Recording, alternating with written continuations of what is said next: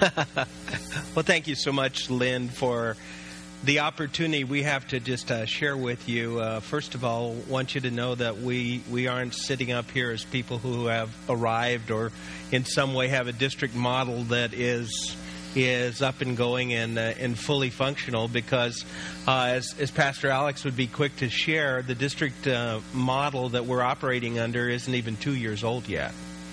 And so when Pastor Alex and I had the privilege of being appointed to serve in our respective districts, one of the first things I know as a district supervisor, I told the national church and I also told our district, I said, we're going to adapt a special approach to our district. They call it slow districting. And everybody, all the supervisors looked at me like, what? What? And I said, I'm not talking about speed. I'm talking about a pace of doing life together. Because we're always so quick to say, to kind of throw out and make promises, and this is where we're going to do, and we throw out vision, and then people end up disappointed because you don't accomplish what you, quote, promise or visionize about. And so what we've been very paced in our process. We have not tried in any way to carry the appearance that we have it all together. We don't. We're learning. It isn't about the district office. Our only purpose for existence is about the local church. And so that's kind of our philosophy. We exist for the purpose of the local church, serving pastors and local congregations. So it isn't ours to come together with this great plan for that answers all your needs. It's us to come together, and I think that's why Lynn has brought this exercise together. Us to come together, and as a district, you to come together and say, who are we? What has God uniquely called us to do? What is our distinctive as a district, and how do we get about doing it? And I've had the opportunity to serve in a number of different assignments in district leadership. And I want you to know you have a unique spirit, a unique distinctive about your district. You do. There's something very special about you. Ryan and I have already talked about it. I wish we could import, and we'll do our best to import some of the spirit that God has put in your lives towards community, towards family. I'd like to see that affect our district. And I think that's really what kind of coming together is all about, because we're better together. We're better together. And in times like this, we really get to talk through. And Ryan and I are not going to share with you. It's like we've got it all figured out, and we're operating. We have a direction. We're walking this out. We're not heading. It's not a 100-yard dash. It's more like a marathon. We're just progressively moving together. The first thing we know is the foundation is exactly what you've been doing here. You're building relationships. Ministry flows out of relationship. It doesn't flow out of structure. It doesn't flow out of visionary planning. It flows out of relationship. And that's what you have. I mean, you are quantum leaps ahead of many, many districts because of that.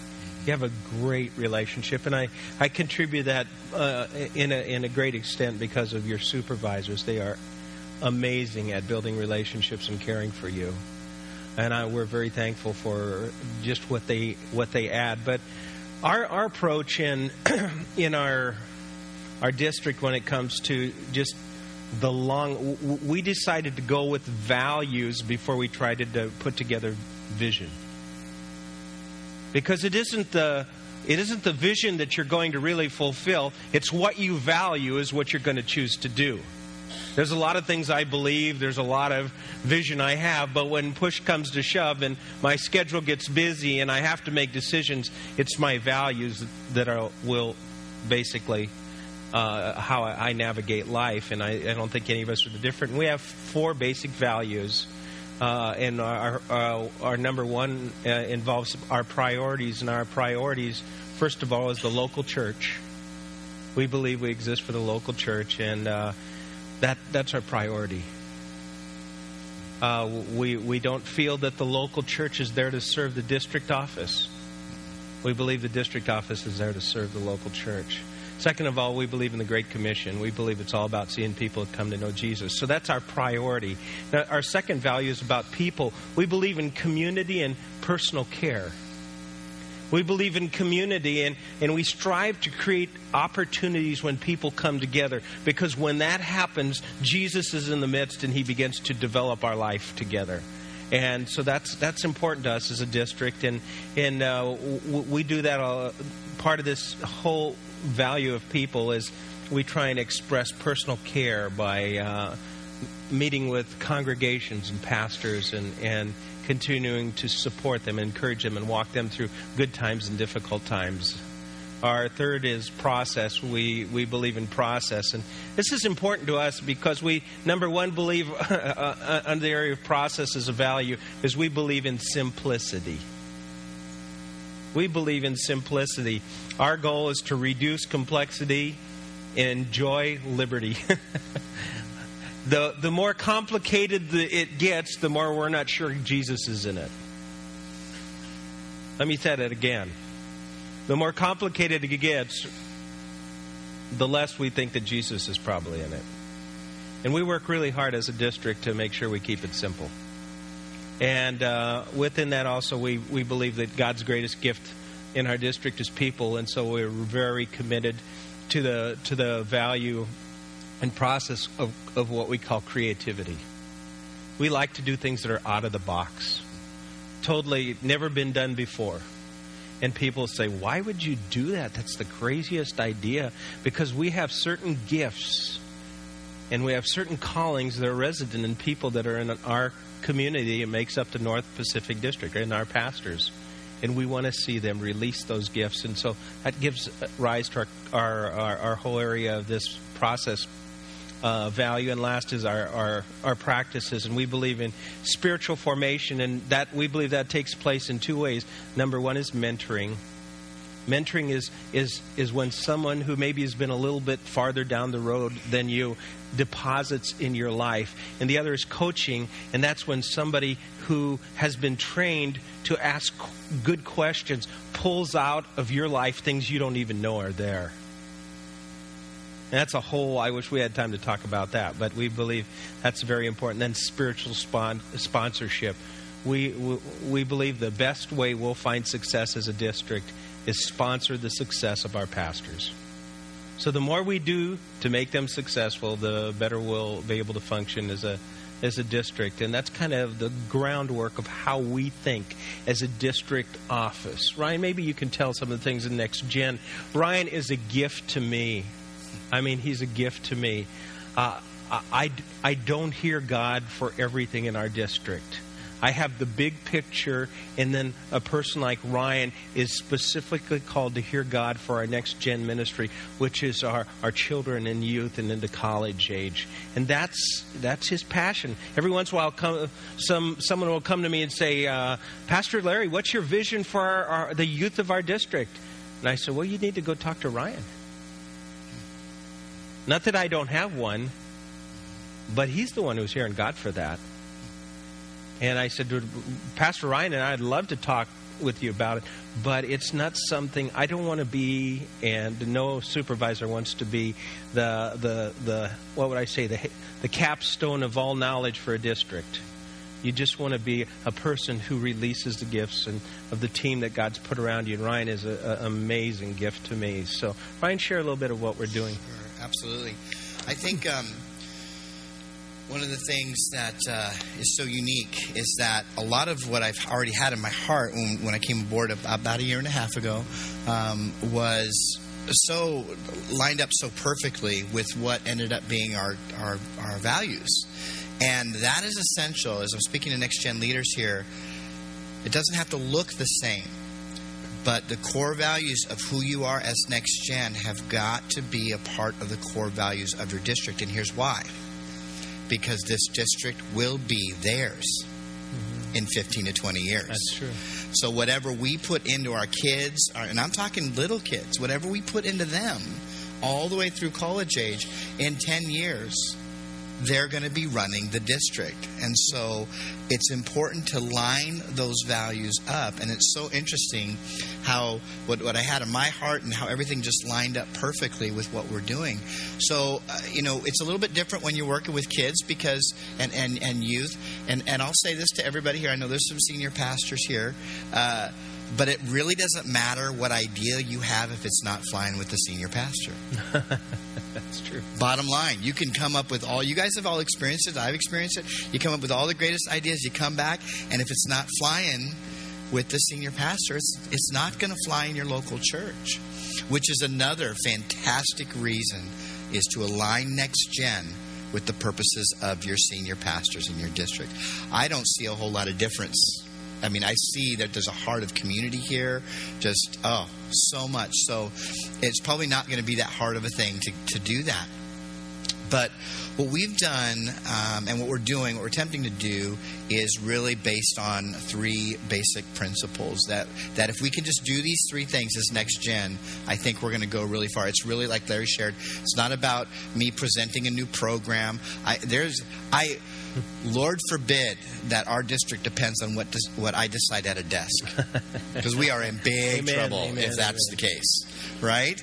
But even what Lynn's doing, that's a lot of what I did, is you just find out what's happening, what's stirring, and help scoot it together and help try to make some sense out of, because everybody in this room has a very specific identity to their region.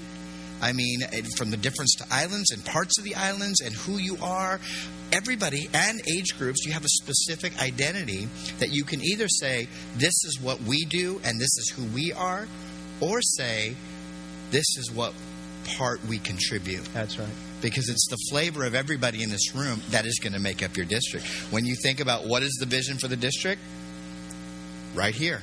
I don't know. What is the vision for the district? It is within you, because corporately you make up the vision for the district. And so that's an important thing to note. Everything you have, you don't necessarily have to change. You just have to contribute. Mm-hmm. Don't change it, give it. And it will be a true flavor of who you are. So within the North Pacific District, there's 3 kind of core elements that we've been able to do. The first thing is gathering together. At some point, we got to gather together. And this is a little bit different than the next point. But gathering together is how our hearts get stronger. Mm-hmm. Our hearts get stronger with seeing each other. We are in development of something that is called hubs. And it's the simplest thing. It's not a big, training center. These hubs are people you can see at least once a month around coffee or a table that's within maybe an hour to an hour and a half drive. Children's pastors, youth pastors, college pastors, something that just puts you hanging out together. And here's the beauty of it. There's no agenda. It's not a training session. It's not a camp planning session. As a matter of fact, with the hubs, the vision is don't plan camps at hubs. Don't plan retreats at hubs. Don't ask each other how big each other's youth ministries are at hubs. You just spend time together and maybe share ideas, but it's relationship building. I was sharing with Marcia, one of you guys got this here. I'm just saying it. You got this, because we were driving to Starbucks and I was laughing and we were joking, and I realized I just spent 2.5 hours with a bunch of people that do what I do, and not one person talked shop. Nobody talked about, what are you doing? What am I doing? How do you do this? Yeah. It was just, now it's okay to do that, but to create environments where our hearts can just meld together, because you will find stuff will get done a lot better when your hearts are together. And it's a challenge because hubs are also designed to get children's and youth pastors having coffee together. That's big. Ooh, that's a big deal. It's a big deal. That is a big deal. And even if within the hubs there's some different breakouts to pray for each other, it's the car ride over that makes the difference. If you've got an hour and a half to drive, and you're sitting with your children's pastor, and you're a youth pastor, and your college pastor, and you're in an hour drive together, or 45 minutes to 30 minutes, there's a lot that can happen. That's right. In our worlds, it's seldom that we sit down. Now, we have meetings together, and we talk about why we can't have VBS on the same week as we want to do the missions trip. right? we have those kind of talks all the time. But what about just the talks of like, how's it going with your family? How are you doing? Creating hubs and relationship environments, gathering together, makes the heart grow stronger. It's interesting within that value. It lines up perfectly with the value of people. But isn't it interesting that before Jesus gave us specific instruction with the Holy Spirit, he said, why don't you just go hang out in this room together? With no agenda. They didn't know. They're just hanging out. But they were of one accord. Their hearts were mended. Just waiting. What's going on? I don't know. And then the instruction came. There's an important part to that. The second thing is to grow together. What we've done in the district and what we're developing is 2 events.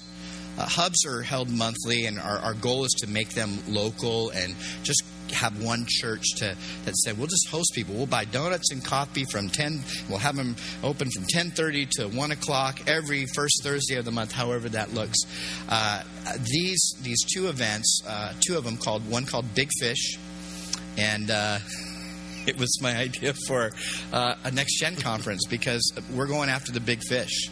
And the big fish takes us working together. It's the whole next generation, not just the little fish of youth, college, young adults. It's the big fish combined for a bigger catch, combining our nets.